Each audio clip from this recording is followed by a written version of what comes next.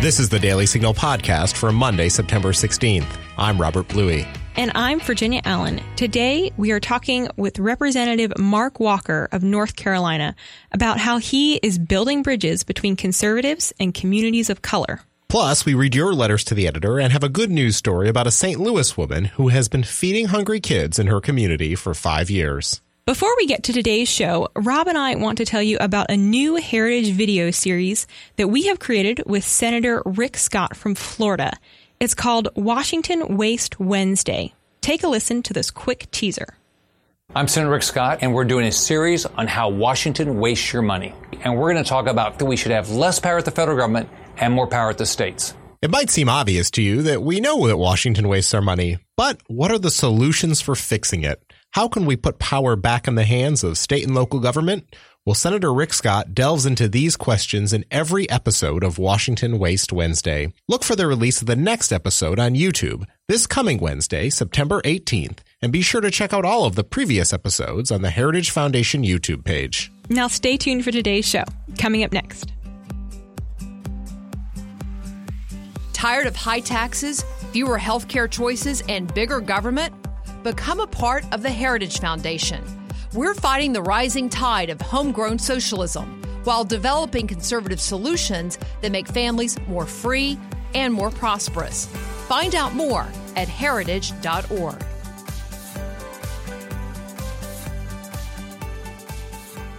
We are joined on the Daily Signal podcast today by Congressman Mark Walker of North Carolina. Congressman, thanks for being with us. It's our privilege. Thank you.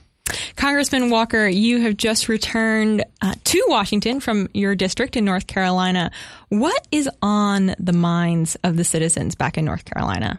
Well, there's a lot on their mind, and as you get more and more closer, I should say, to the presidential elections, a lot of people want to talk about that. Of course, there are some people from the business community that are very concerned whether Speaker Pelosi will allow a vote on the USMCA Trade Act. That's going to be very important. It impacts North Carolina, impacts the whole country, and tens of thousands of jobs. So one of the things they talked about was that, and always health care and some of the other things as far as what Republicans are doing, even in the minority, to make sure. I think Vice President Pence said it really well.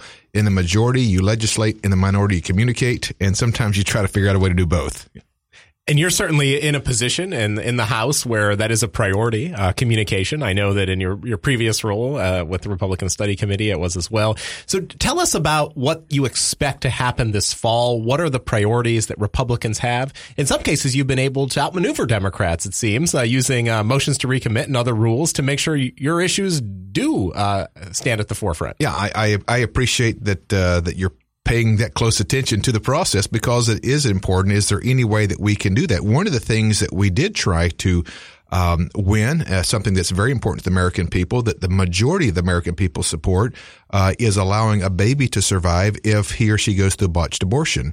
I was one of the people that spoke out firmly and consistently, and as most people, I think, with any kind of heart would do so. Yet, once again, the Democrats have blocked any kind of floor vote. And the reason, the strategy behind that is that Speaker Pelosi and her leadership team, they know that the majority of the American people are horrified at the fact that we in a first world country that claim any kind of moral high ground, take the abortion argument out of it. We're just talking about a born alive amendment. That's one of the things that we're going to continue to talk about. Trade is another, and why the U.S. Mexico-Canada Act is important, trade agreement to move forward. Mexico is now our number one trade partner. So those things are important to us. Hopefully that we'll get a chance to talk more about those in the fall as well. Well, I'm so glad you brought up communication because it's so critical that conservatives talk not just to our base about those issues, but also reach out to new audiences. And that's been a priority of ours at the Heritage Foundation under the leadership of Kay Coles James. And I wanted to ask you about a recent article that was in the Charlotte Observer talking about your efforts to reach new communities, particularly those of color. Share with us why it is important for you to take your message, those conservative values, to this audience. There is probably nothing that I'm more passionate about in my time in the U.S. Congress, forever time God allows us to serve in this capacity, than to build some of those bridges. Maybe the background as a pastor for 16 years, working in the inner cities of places like Cleveland and New York and Baltimore, I have met so many wonderful people. Yet, sadly, on the behalf of Republicans or conservative ideology as a whole, it has not permeated in many of these communities. The Democrats have beat us to it, and they have used arts and entertainment, education, politics, pretty much any kind of medium to be able to propagate a false message that has created a victimhood to the point that you've put limitations. Now, forgive me for using a scripture reference, but Psalms 139, I understand that every person that God creates are fearfully and wonderfully made with unique abilities and talents and skill sets. So part of my job, and you just said it, Rob, as far as just taking the message to the base, what I say is we can't survive just simply preaching to the choir. Sorry for the other church reference there, but how do we augment our message? How do we take it to new places and new communities that have never heard about individual liberty and opportunity and fulfilling the very giftedness that you're created with? That's my passion, and we've been able to have, I guess, some marginal success. But as long as I get a chance to serve, as I said, we're going to continue to make that at the forefront of our message. And Congressman, how are you going about encouraging your colleagues on the Hill to reach out to those communities of color and begin to build and strengthen those relationships? Well, there's a lot of good intentions by Republicans and by colleagues, and some are working very hard. But I think the biggest flaw that we've had over the last decade or so is the idea that there's a secret policy that builds the conduit to all of our communities. Policy, we have to understand, comes second. It is the relationship that comes first. Because with healthy relationships, you build trust. And with trust, then you have the pathway or the asphalt to be able to drive home some of this wonderful freedom ideology that liberates all of us economically and what have you. Now, the president gets some wonderful props as some of the numbers that we have seen. But in order to build this long term, we have to your question, Virginia, is to be disciplined enough to go into the communities, even when you're not the keynote speaker. This past Sunday, I had a chance to speak at a 95 to 97% predominantly African American church. In fact, this one was many of the parishioners were immigrants from Kenya, from Nigeria, some of the places there in the continent of Africa, and just I was so humbled. I called my wife. She was at our home church. I called my wife afterwards. Just the way they treated me with such class, and didn't even feel worthy of that. But it is months and years of investment building those relationships, genuine, not faking it with some kind of, hey, like us because we can do this for you, but earning the trust to be able to talk about things that we believe are best for all of our communities. Congressman, our president, Kay Coles James, who I mentioned already, and our editor-in-chief, Katrina Trinko, both wrote about how troubling it was to use the chant, send them back or go back. Kay herself has heard that as an African-American woman in her own experience and how hurtful it was to her personally. You also came out and were critical of the chant that was heard, send them back, directed at people like Ilhan Omar, a colleague of yours in the House. Why did you feel it so important to speak out on this issue? Because Republicans must take the lead when it comes to calling some of this out. There's nothing more advantageous that the left likes to use than the stereotype that Republicans do not care about communities of color. The second part of that is there should be something internally that if we know there are certain phrases or certain things that are tropes or phrases that have hurt our brothers and sisters in previous, that shouldn't be something we have to think about. That shouldn't be about politics. That should be about our moral fiber and the character of our content to immediately call that out, even if it's some people that identify with certain ideology that we may agree with. That's an easy call for it should be. And I feel like it was important for me being there live at that event to come out. In fact, the next day I was having breakfast with the vice president, a handful of the members of leadership, about 7 or 8 of us. And the last thing I said to the vice president, please communicate to the president that this is something that does not help us. And I was glad to see them, not because of just of my encouragement, but later on that day condemn that. And we haven't had to worry about that since. But that's what Republicans have to do. Historically, we are the party that has tried to care about and really lift up the lives of all our communities. But we've got to be very, very vocal about it because we're pushing back against a narrative that we're not. It's certainly such a rich history. It's something that I think oftentimes doesn't get discussed enough or taught in schools, or we just seem to forget. But the party of Lincoln, after all. Absolutely. And we need to continue to build on that. And you speak openly about how conservative policies such as criminal justice reform and tax cuts have really helped low-income communities, including the African-American communities.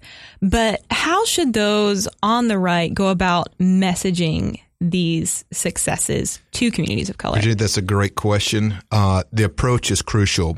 If your attitude is you coming in from a condescending standpoint or spike the football, no matter how good the policy might be, there's a defensive reaction, as we all would be. If you're on the receiving end and somebody's like, I told you so, or this, you should do this, our first human reaction is to resist it a little bit. And I think if we're disciplined enough to do it from a genuine place of loving the communities that we're privileged to represent, I think it has a chance to resonate not only quicker, but even augment it to a place where it impacts many more Americans. You know, Congressman, last week on the Daily Signal podcast, we featured an interview with C.J. Pearson. He's a 17-year-old high school senior who talked about, talked about how his own family, his parents are registered Democrats, but the values that they taught him and continue to teach him in his own house, what he would consider to be traditional American values or conservative values. So it sounds like sometimes the policies there just might be a disconnect because really in many of these families, they might, from a value system, be with us in many cases across the board, as CJ talked about. There's no question. I have a friend of mine. His name is Odell Cleveland. He is the CEO, executive pastor of the second largest African American church in North Carolina.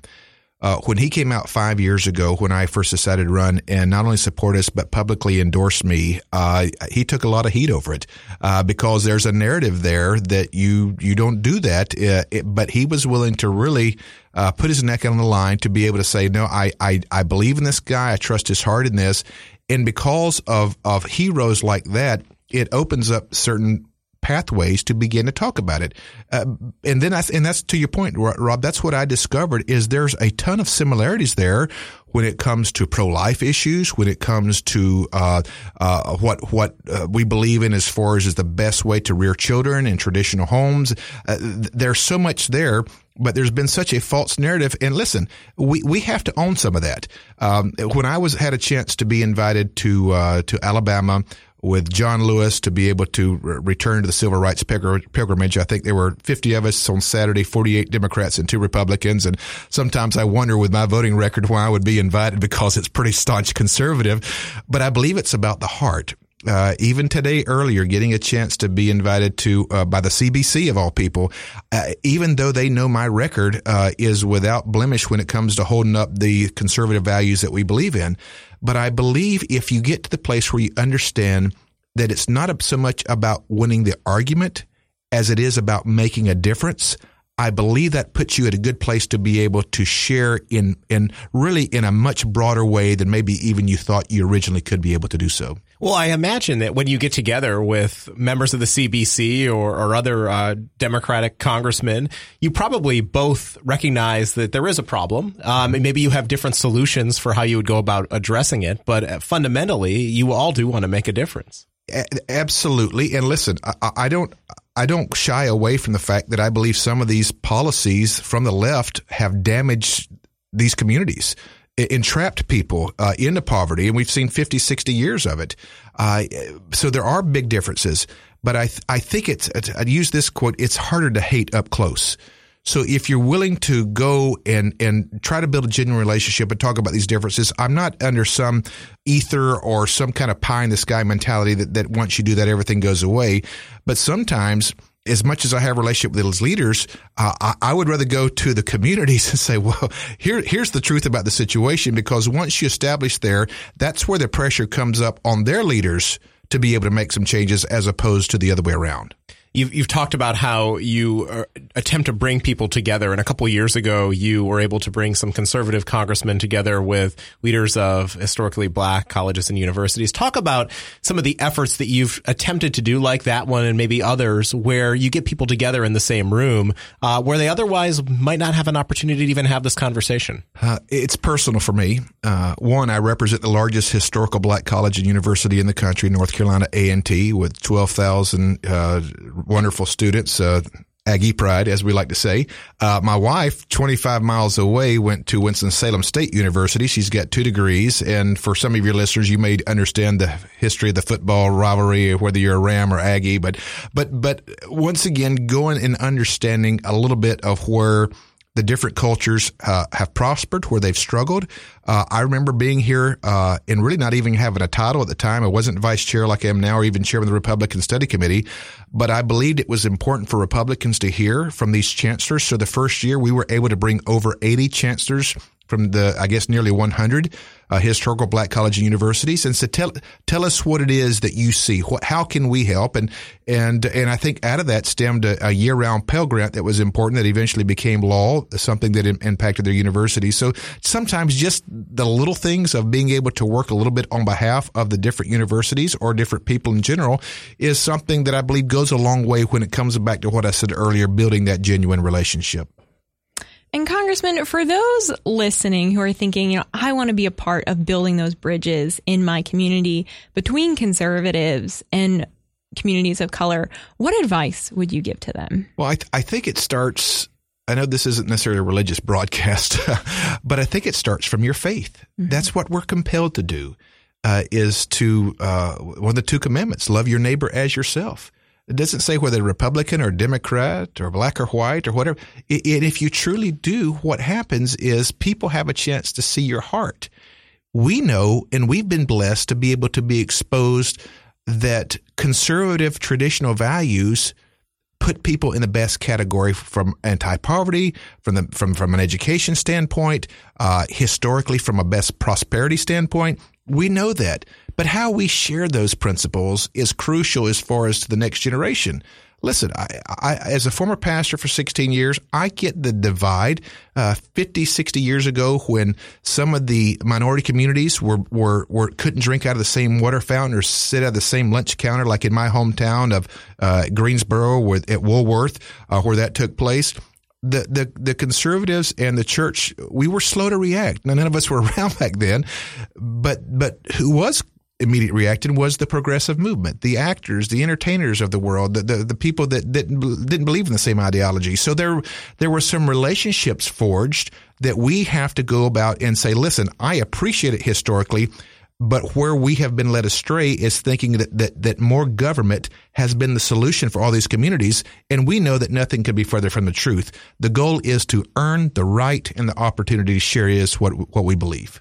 Congressman, to wrap up here, a couple of final questions. You've mentioned your role as a pastor prior to coming to Congress. Of course, you've ascended into a leadership position. Tell us about the vice chair, what exactly it is that you do, and how people can learn more about you and the work that you have going on. Well, you've been very gracious with your time today. Yeah, I get to serve as what they call the number 4 position in the House.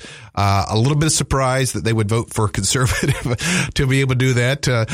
There's a little bit of, I guess, maybe a tradition where if you're rocking a high 90s in the heritage, you don't always get a chance. But I go back to the relational side. It's your colleagues that vote, and coming out of the chairman for the Republican Study Committee, with 150 members, to be able to talk about our values, but not just areas that are somewhat on the table, but also we get away sometimes as far as talking about budget and deficits and fiscal responsibility. That's something that's very important to me. So I guess we combine those two, and our colleagues were honored us to be able to vote us in as vice chair.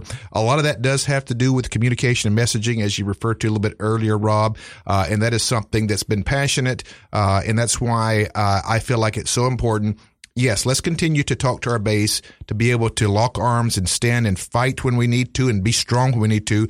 But let's not forget about those who have been robbed of the opportunity to hear about our message as well. And that's what I'm committed to do. That's great. And I encourage our listeners to follow you on Facebook and Twitter and all those social media accounts. We'll make sure to put a link in the show notes. Thank you, Rob. Thank you, Virginia. Thank you so much for your time, Congressman. My privilege. Americans have almost entirely forgotten their history. That's right, and if we want to keep our republic, this needs to change. I'm Jarrett Stepman. And I'm Fred Lucas. We host The Right Side of History, a podcast dedicated to restoring informed patriotism and busting the negative narratives about America's past. Hollywood, the media, and academia have failed a generation.